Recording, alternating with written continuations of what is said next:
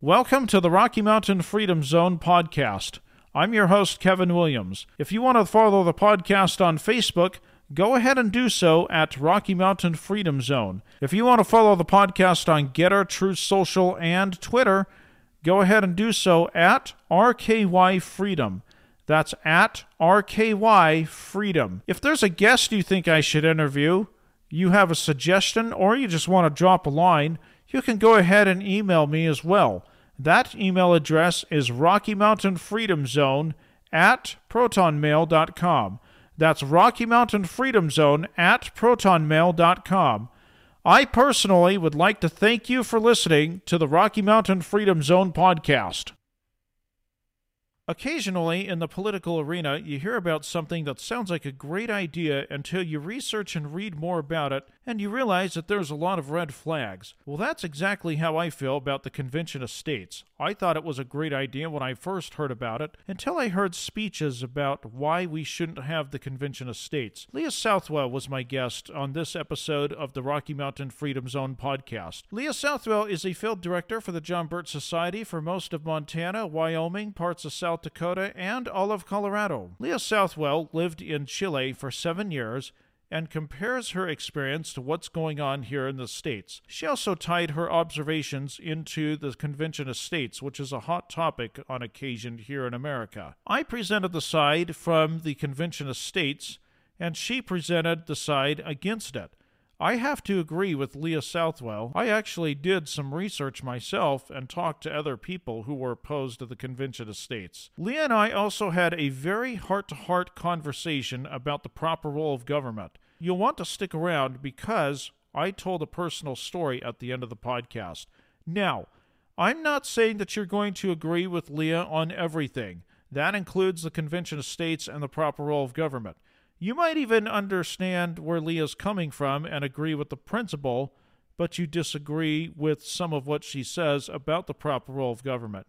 But you know what? She's going to make you think if you listen with an open heart and mind. And that's exactly what I did here on this podcast. I think we had a very heart-to-heart interview, and I think that you will really come away thinking about the proper role of government. Buckle up and enjoy the ride. Hi, Leah. How are you? I'm great. How are you, Kevin? Oh, I'm not too bad. It's great to have you on the podcast, and I really enjoyed meeting you on the 5th of June here in Billings. Likewise. Glad you could come. So let's talk a little bit about your adventure. You were in South America and Chile for 2 years. How long? 7 years? Yes, 7 years. Yeah. So what inspired you to go down there in the first place? Well, I'm a crazy homeschooling mom, or I should say retired homeschooling mom. Oh, Uh, how dare you? You're a yeah, threat to society, you know. absolutely. I had an international experience myself. I lived 10 years in Holland in my 20s, went there when I was 16, and found it the most forming experience I could have in my life. And told my kids as they were being raised that they needed to have a foreign experience too, and that sometime in their life they needed to go live in another country for a while and just see the world from a different perspective, learn their own language from a different perspective of learning another one. And thought it would be a valuable experience as part of their education to do this. And they didn't want to do it until they were 18 and 20, but they both decided at the same time that that was as good of any. Both were done with high school, and one of them already had his associate's degree. And so it was a good time. And if we were going to do it, it would be a whole lot easier to do it with the three of us than one of them on their own. And so we decided to do it in November of, well, we decided to do a little bit before that, but we left in November of 2012. Oh, okay. I thought And oh, valuable well, lesson also to go to a country like any immigrant does, which is often with little to no money, not even knowing the language, just with your suitcase, with no way to go back home again, and to try to figure out how am I going to survive this And so I thought that was a very valuable life skill that everyone should have to go through. Kind of So, like if you could survive that, you could survive just about anything in life. so how did you, okay, so you went there without a house or without, how did you get established? How did you get a job? Because if you just went with your suitcase, you were probably homeless for a while. How did Well, you? not really. We planned for something called an apart hotel, which was rather expensive, but it was somewhere to land, and stayed there and started taking Spanish classes. And at the Spanish language school, they were very helpful in helping us figure out how and what we could do to make money. And through there, we found a cheaper apartment to live in through the connections of those people. So when you arrive, you just start saying, who do you know and what do you know and how do you think we should do this? And people offer you help and you figure your way step by step. Okay, But it's so I've got to ask driving you into the dark. because I'm blind. We're going to get to more of your, we're going to get to the convention of states and all that. I've got to ask, was it hard learning the language? Because I know some Spanish, but I just know very basic Spanish. And then I would be worried that people would not understand me even if I knew Spanish because of my thick American accent. Did you ever run into that issue? Well, of course, and learning a language is not easy, but it's No. on many things. Usually, when you're immersed in a language, you pick it up fairly quickly. Within 6 months to a year, you'll be speaking it fairly fluently. If Did you you're learn a lot of swear words, English, words that you're not supposed to say around your of elderly course, parents? of course, yeah. I guess So you don't want to tell me any of them around on here, do you? it's yeah, irrelevant. Uh, anyhow, the challenge that I had that made it more difficult is I was not immersed in the language. Immersed meaning you're surrounded by it all the time. The business that I decided to build and did build successfully was English teaching. And I lived with my kids. And so at home, we were speaking English, and on the job, I was speaking English. So I wasn't immersed. And only through Spanish lessons was I really learning Spanish. Okay, so I got to ask, what did you do for entertainment? Because obviously the radio stations down there mostly spoke Spanish, so you couldn't really listen to the radio unless there were a couple English speaking stations here and there. Well, It's you have to gotta be listen to hard. things in order to start learning in order to start beginning to understand the world. So yes, some of that, but I guess entertainment would be hanging out with fellow foreign people who are going through the same challenges you are. I bet that was hard to do. I'm just trying to put myself in your shoes. I would have a very difficult time mastering this. The whole experience was difficult. That was the point of it. Gosh, all right. Well, It was okay. living in survival mode for most of those 7 years was just plain living in survival mode. So you were there from what, 2012, you said, to 2019? Correct. Okay, so what made you decide to come back? Maybe this is a springboard we can use to get into our political landscape and the convention of states here. That Maybe. is I don't know. the springboard. What's that? In October, on October 19th, 2019, everything changed, not just for me, but for Chile, permanently changed Chile. What happened was a sudden attack on the public transportation system, the subway system in particular. At first, it was supposedly over a 4 cent increase in the price of transportation. And I doubted that that was the reason, but it suddenly turned it into a terrorist attack. The military declared state of emergency. Military came out on the street. Everybody had to stay in their homes, and they were trying to figure out what was going on. And it quickly spread to the buses being attacked and burnt in the streets, and then the stores being looted, the churches being looted and burnt to the ground, and tens of thousands of small businesses were looted. And all this was in the first 2 days, 2 weeks, something like that. And within a week, there was a million man march. I don't know if they quite made a million, but it was a whole lot of people came out to the center of the city of Santiago, the capital city, and were complaining and protesting about everything that was wrong in the country. I was quite shocked because I did a whole lot of study of why I chose Chile, and I found Chile to be not only based on my facts, but others, that Chile was one of the most economically free nations in the world. But suddenly everybody was furious about all the wrongs in society and that the inequality and all their other complaints, the private retirement system, the cost of the public transportation, the general cost of living. And they were all, well, many of these people were supporting the rioters. The media was supporting the rioters. They were, of course, peaceful rioters that were burning and looting and beating the snot out of the police once the military was required to withdraw. And so it was all quite baffling to me at first what was happening here. But starting with that Million Man March, there was a sudden call for a constitutional convention. That concerned me deeply because I had chosen this country for its peace and its prosperity, and now it had turned into a nightmare. And the call for a constitutional convention, I knew, could only mean trouble. The president resisted this call for almost 6 weeks. The demands was that the president step down and that they get a constitutional convention.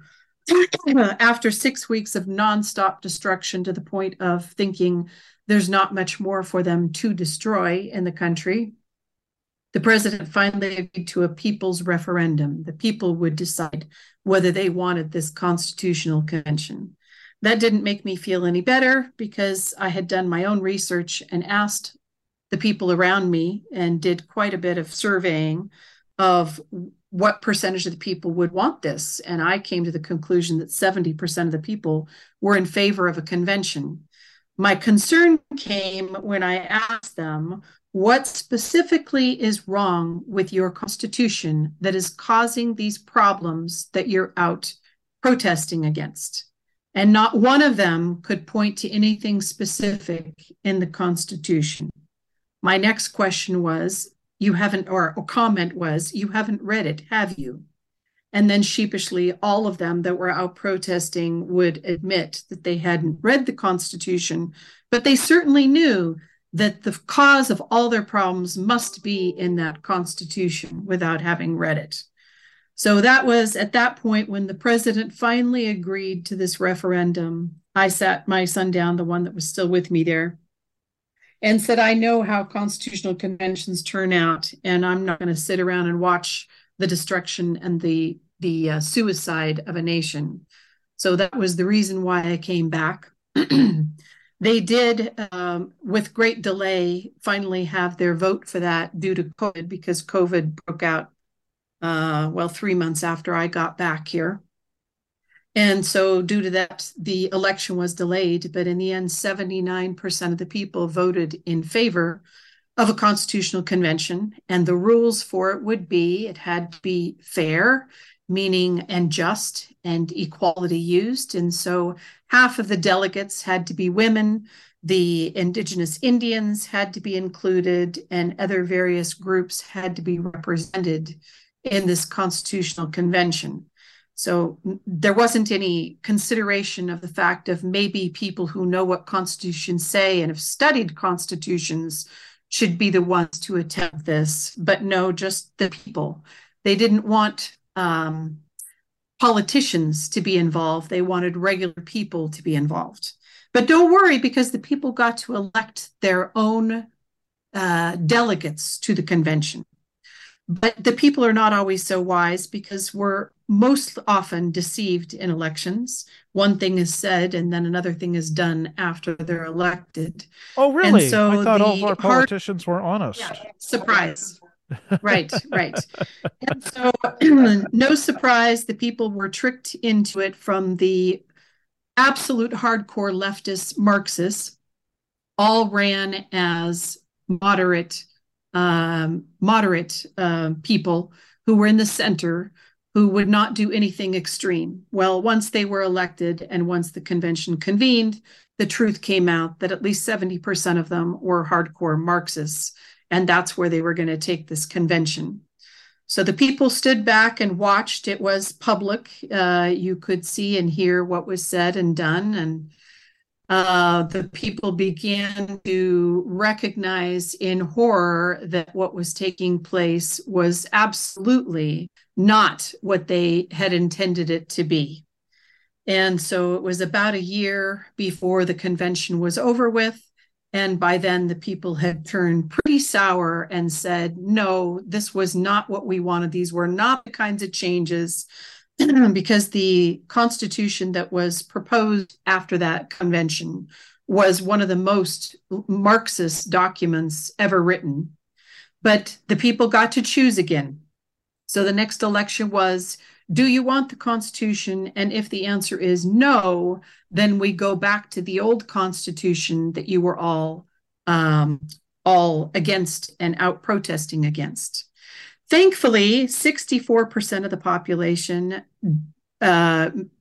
recognized and saw what the entire protests, the rioting was all about. It was a communist revolution, attempted communist revolution. And 64% of the people wised up and voted no on this radical new constitution, which then put the country back into the old constitution that brought them into the crisis in the first place.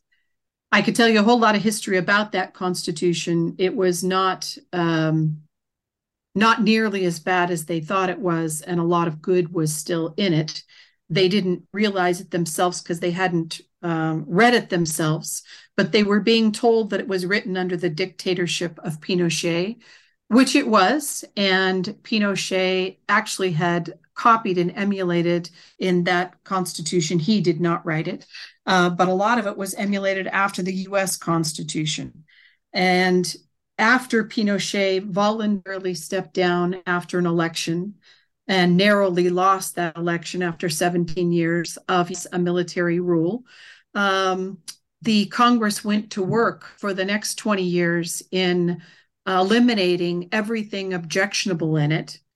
And in 2005, only 2005, the Congress and the then socialist president re-signed that constitution as satisfying and that they had eliminated all objectionable things out of that constitution. So how quick people forget that in 2005, the country united behind this constitution, and now it was the blame for all of their problems. But oh, if only we could just fix the Constitution, all of our problems would go away.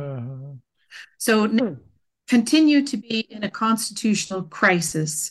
I can tell you, once you call for a constitutional convention, you will be in a crisis until the people accept it. And what a constitutional crisis means is that the investors in businesses will hold off on their investments. People will sell property not knowing who's going to end up controlling the country and what kind of document will come out of this. And the people are very apprehensive and insecure and worried about the future of the country while this constitutional crisis is taking place. So not a good thing to do to a country unless truly the Constitution is the problem of what's causing the issues. And so that is my lesson learned out of Chile is if you're going to have a convention, there's only two reasons to do it. There truly are problems with the Constitution, or the Constitution needs to be thrown out for a new one. That's the only reason why you would want a convention. If you want to amend it, there are safe ways to amend a constitution, and constitutions are amended all the time. And ours has been amended 27 times, and it could be amended again if we so chose to amend it.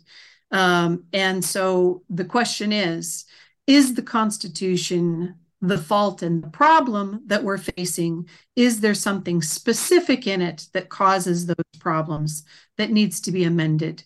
Or are we willing to open it up for a convention where it could overthrow everything that you have, the current Constitution, and a new one could replace it?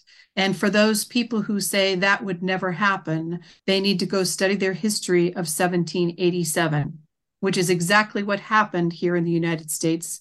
The delegates were sent to amend the Articles of Confederation, the Constitution at that time. They were sent to amend it. And what happened at the convention was they decided that, you know what, there's too many things that we want to change here. Let's just start all over again. Some of the delegates left and said, we don't have the authority to do that. We were sent here to amend it. We can't do this. We're leaving.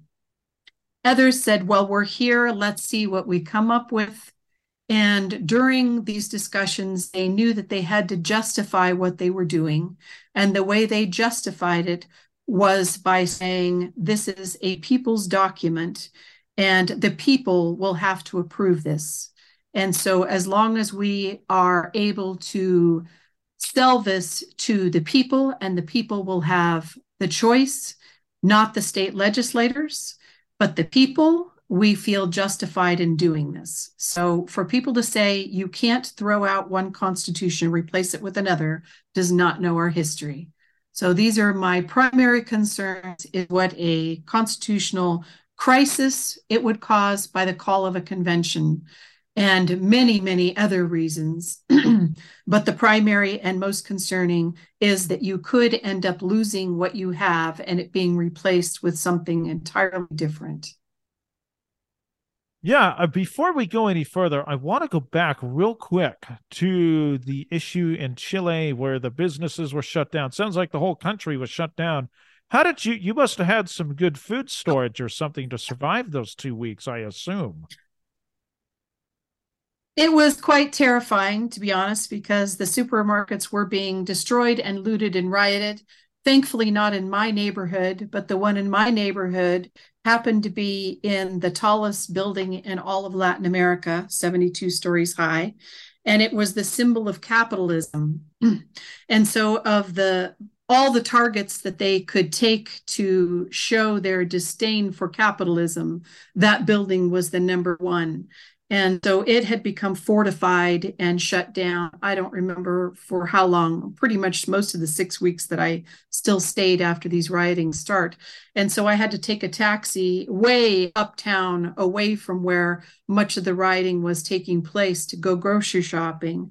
But there were long, long lines out of the supermarket, with everybody being scared out of their mind whether they were going to still be able to buy food in the store. And they were limiting the number of people in the store because they were afraid that the people in the store would begin the rioting. So they would limit the number of people in the store, and the rest of us had to stand outside for many, many hours before we could get in. And so even once you got in the store, you didn't know if the rioting would start while you're in the store. So yes, I had Wow. some food storage. I always have some storage. But it was quite a frightening time to not know from one day to the next what's going to happen. You still have to ride the buses. You still have to take the subway, even though it's regularly under attack. And you never know what could happen next. So, yeah, living Well, under something like that is pretty frightening. well, let me ask you this real quick. Then we're going to get back into the convention. This is just very fascinating. I can't let this go. Are there any preppers? Were there any preppers in Chile? Were there any people in rural Chile that were prepared for something that had food storage for, let's say, 3 months or something like that? I'm sure there are, and I would consider myself a prepper. And so I prepared as well as I could living in a city, but living in a city, you have a tiny apartment, you don't have a garage, you don't have any place Yeah, to store things. So it was just could keep under my bed pretty much that I could have. But I had water, and I had always enough food for at least a week or two. So that was fine. But, after 6 weeks of rioting and looting, and 1/3 of all the grocery stores destroyed, it makes it a little stressful of knowing sure. whether, and the truck were delivering the food were being hijacked, and broken into. And so you don't even know if the trucks will get to your store to refill and restock the shelves. I would even think, even if you were a diehard prepper in Chile, this would be frightening just watching it on TV, hearing about it on the radio, knowing that, yeah, I'm a prepper, but I've got to go to the store to buy this, or I've got to go see a relative or something. Yeah, it was terrifying to move around. People still had to work too. We didn't shut down. It became very difficult to move around because they were destroying the public transportation system day by day. When that wasn't enough, then they started tearing down traffic lights throughout the city. This is a city of 7 million people. So imagine Manhattan having all the New York City having all the traffic lights torn down, and many of the buses are destroyed. The subway system is only limping along. Many of the lines were shut down. There were still torchings and bonfires in the streets. And so, yeah, it was quite frightening and difficult to get to work and to get home. And you still had military state of emergency that said you had to be off the streets by 5 o'clock. Oh my gosh, I want to talk more about this, but we've got to get back on topic here. This is just so fascinating. But we got to get back to the Constitutional Convention. So you mentioned 1787. I'm reading my notes here because I took a lot of notes from constitutionalconvention.com. One of the arguments that they've got a whole bunch of myths here, and one of the myths is that this is similar to a 1787 convention, and they said that this is basically misleading because in 1787, I guess there were no amendments or something to that effect, and here in 2023, they've got amendments. They're specific. And only the delegates, only one delegate for state will vote, which I guess was probably true in 1787. But they said that this is very different because it's really specific. It's only based on a balanced budget. What would you say to that? Let's say, what does Article 5 say? Article 5 is what talks about the calling for a convention. Only Article 5 has the rules, of which there aren't any. The only rule says that 2/3 of the states apply for a convention to Congress, and that Congress calls the convention for the purpose of proposing amendments in plural. It doesn't say that you can limit a convention to specific amendments. It doesn't say that.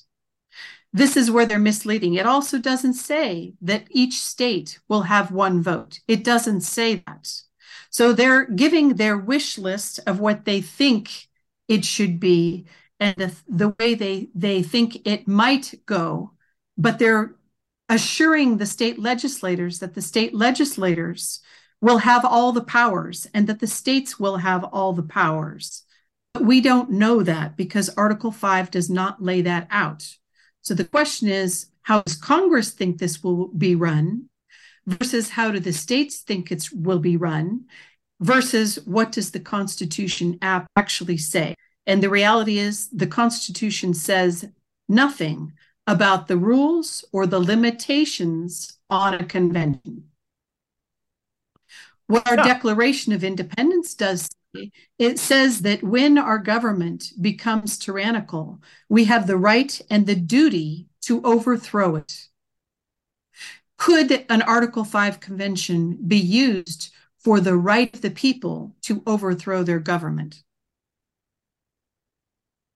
I don't think so, not based on what I'm reading here in my notes. As a matter of fact, they talk about the fact that yes, states have met for conventions before 33 times, and apparently the forefathers, our framers of the Constitution, had more than one convention. Now, what would you say to that?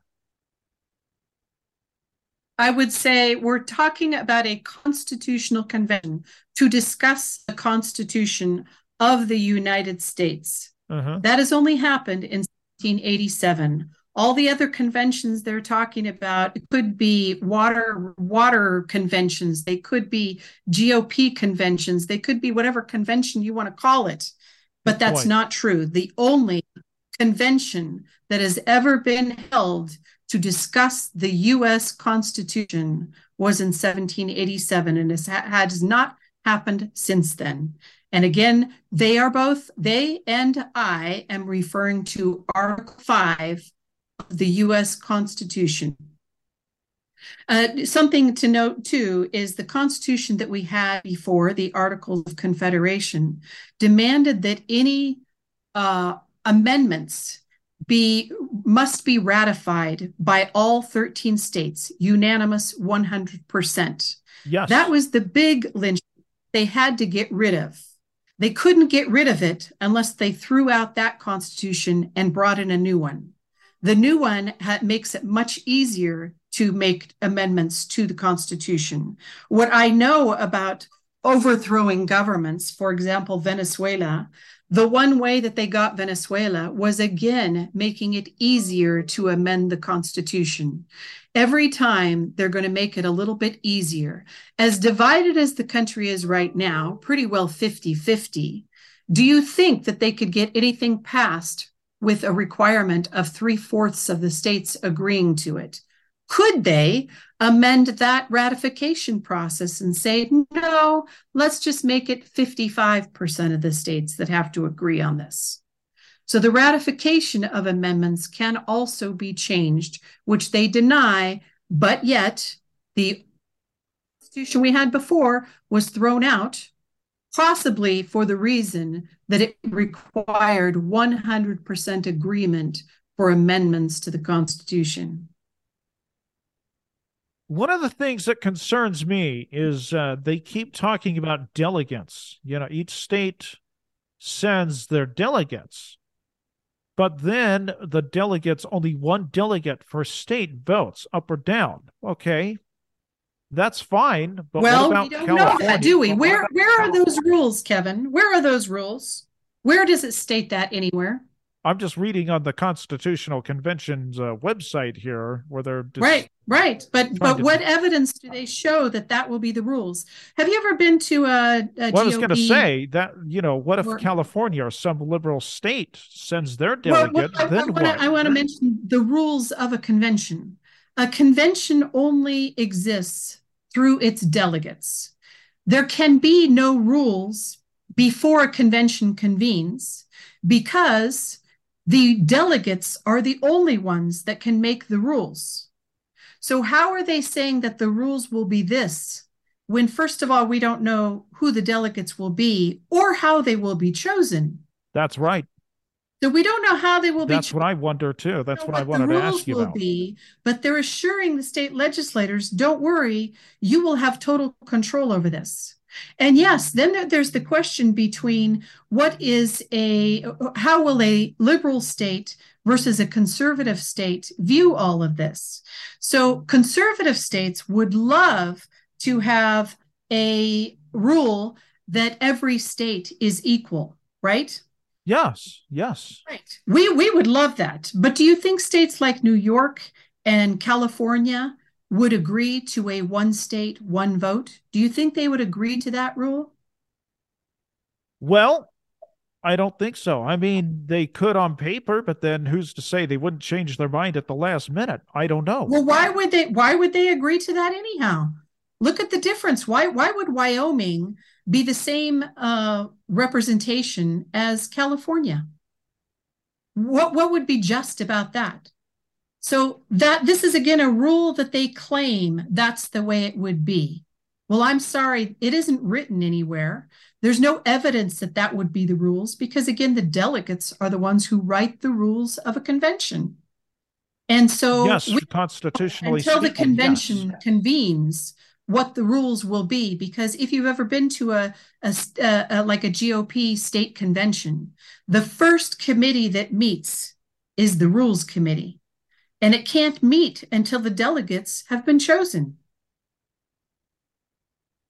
Yeah, so it sounds like they're not following the rules here at this Constitutional Convention as they're trying to put this whole thing together. No, I wouldn't say they're not following the rules. I'm saying they're committing to rules that don't exist, that no one knows what the rules will be. They're doing Yeah. that to sell conservative states because there's a greater number of conservative states versus liberal states. That's why they use that rule. But what do you think they use for the rule when they're trying to sell this to the liberal states?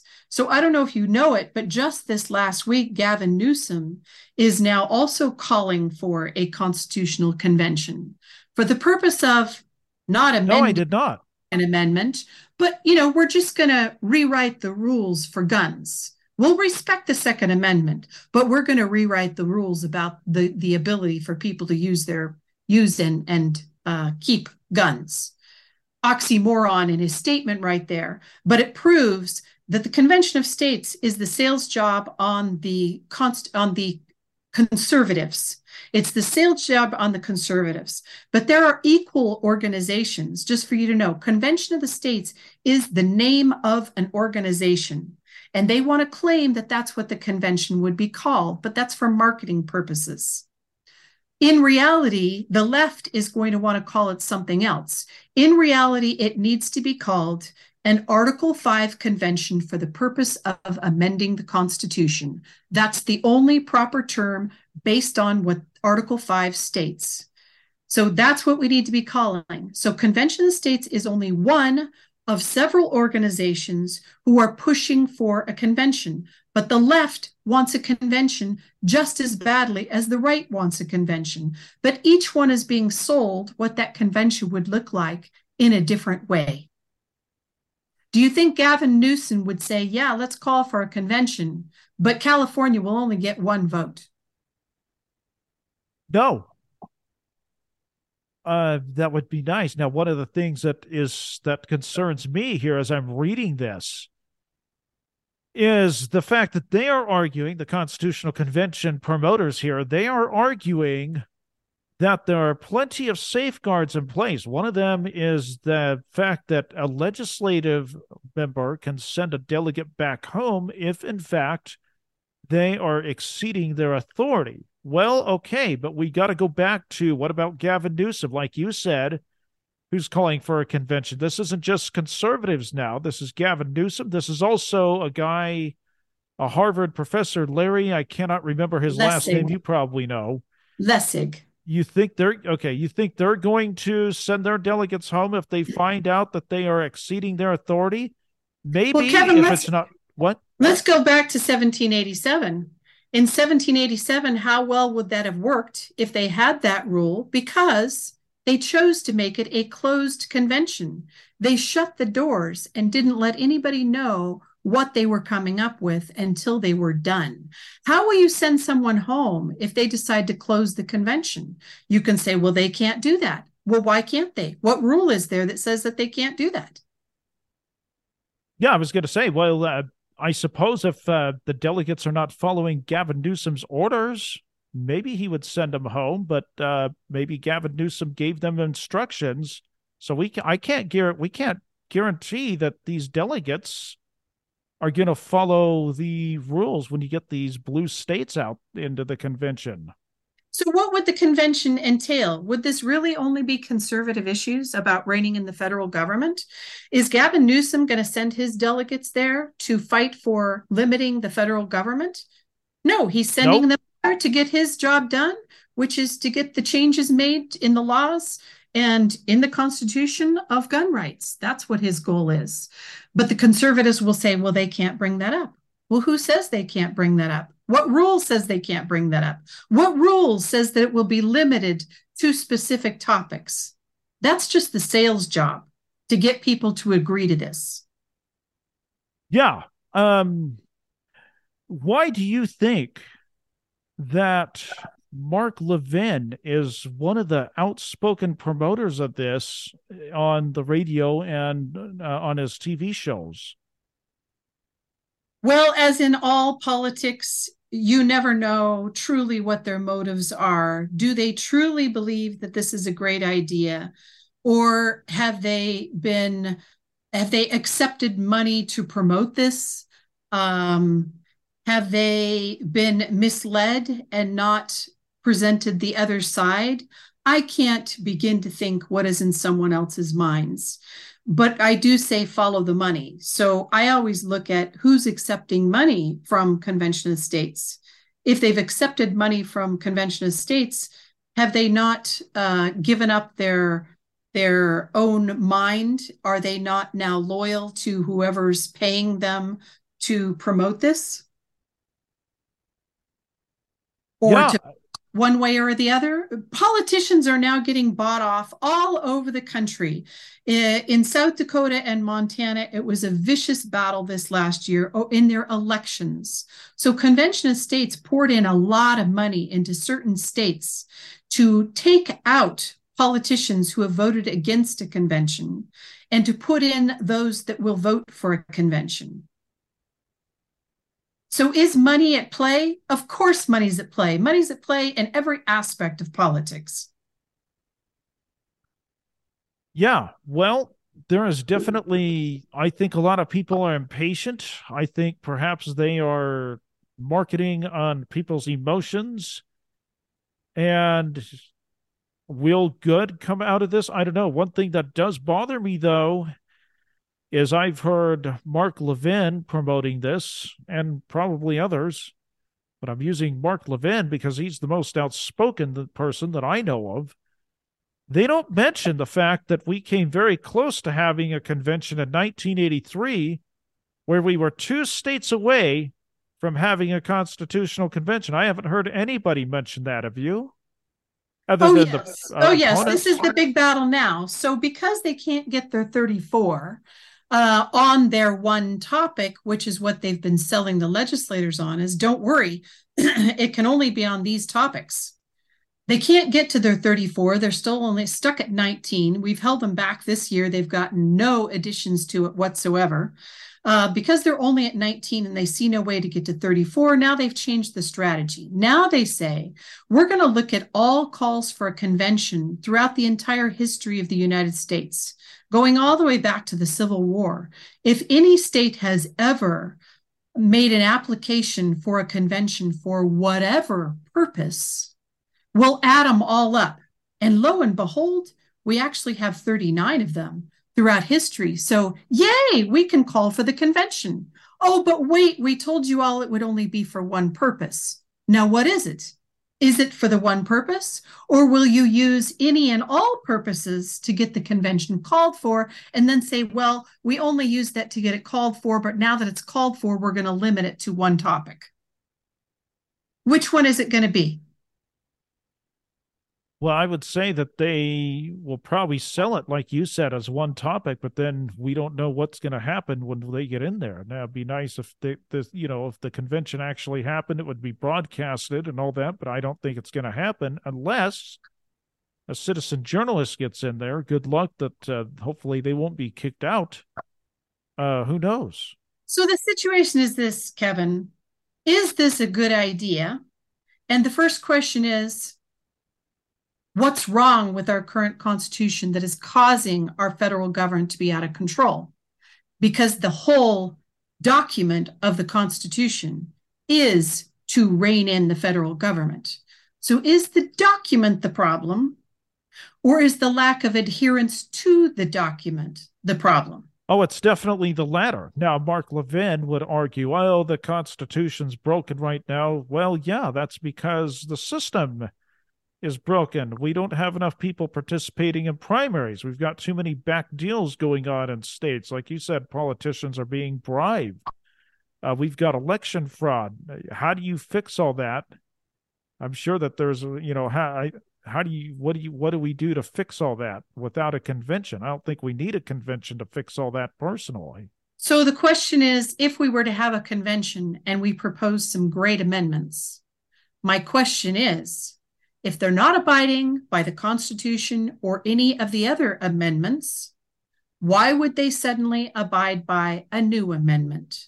If the problem is the lack of adherence to the law of the land, how would changing the law of the land force them to abide by it? I don't know. I suppose maybe they might for a while, but then get bribed or lackadaisical. But you've got a good point. I'm not sure that it would. So let me give you another scenario, and that is the Constitution isn't the fault. Fixing it is not what's necessary, but forcing adherence to it is necessary.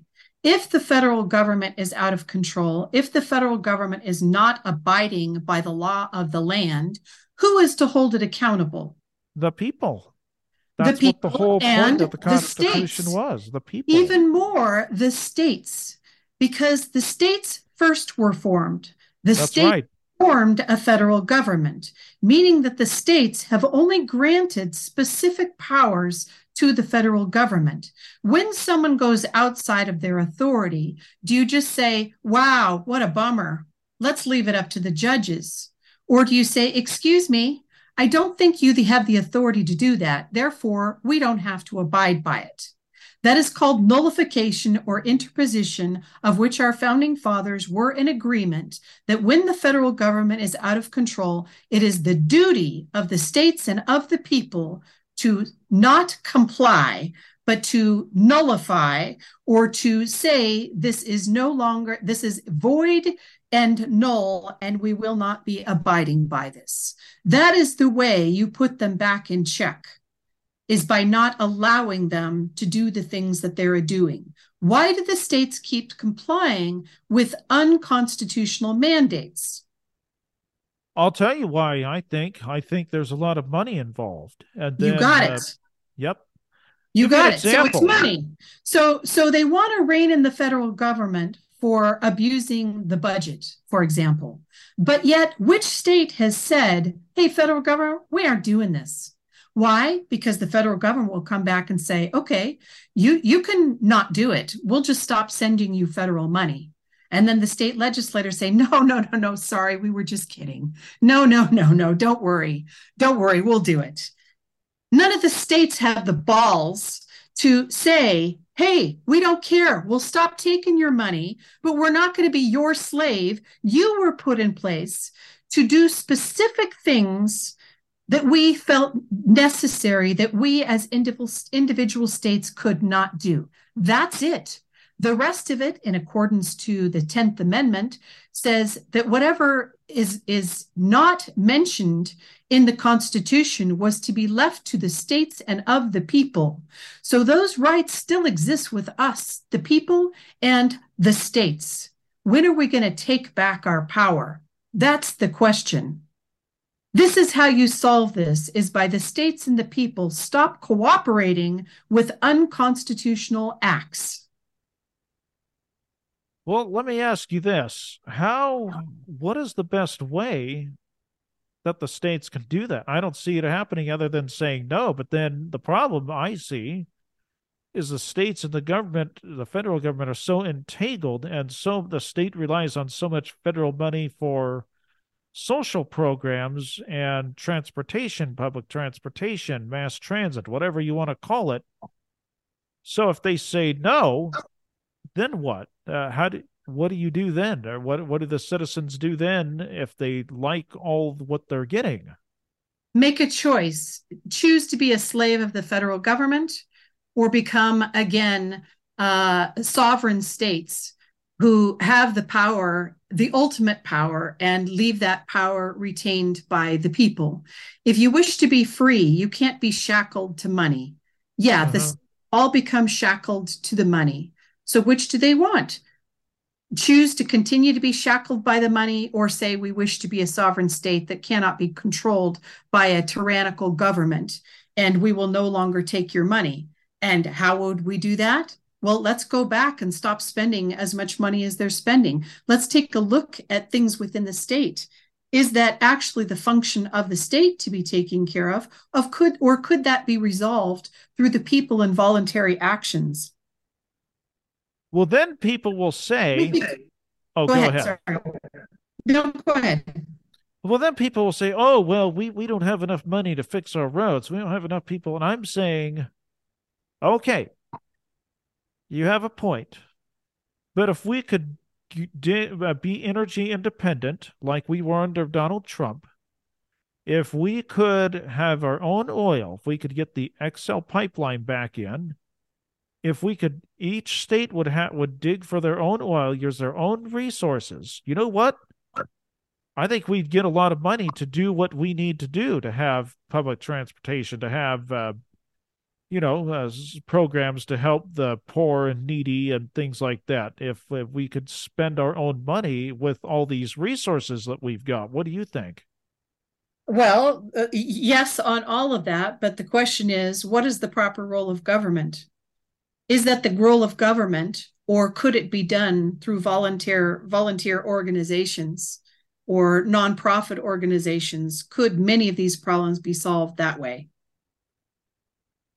The more money there is to play with, the more money that there is wasted. Oh, yeah, I don't disagree. How do you get people on that mindset that we have been off this mindset for generations? How do you get people back onto that mindset, though? I don't disagree with you. How do you get people?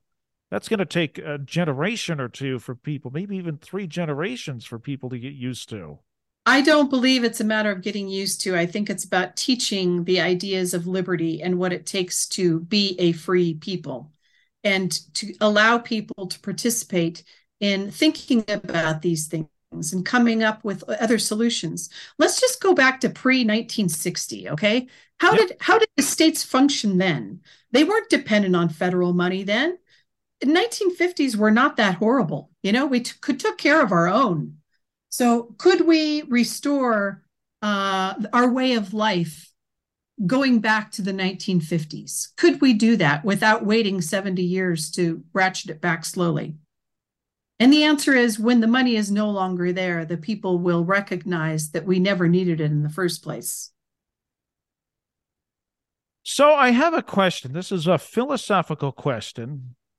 And primarily, this is to get me and to get the audience to think here. And I'm actually glad that you came on. I want to thank you very much for coming on. This is a good discussion. Um, I know it sounds like I'm pushing back, but I want people to think here. So, uh, the argument is, and actually, in principle, I agree with it, that it should be the churches, not the government, to take care of their own. It should be family members. It should be, you name it. The argument then that people will use, and that I have used on occasion, is this.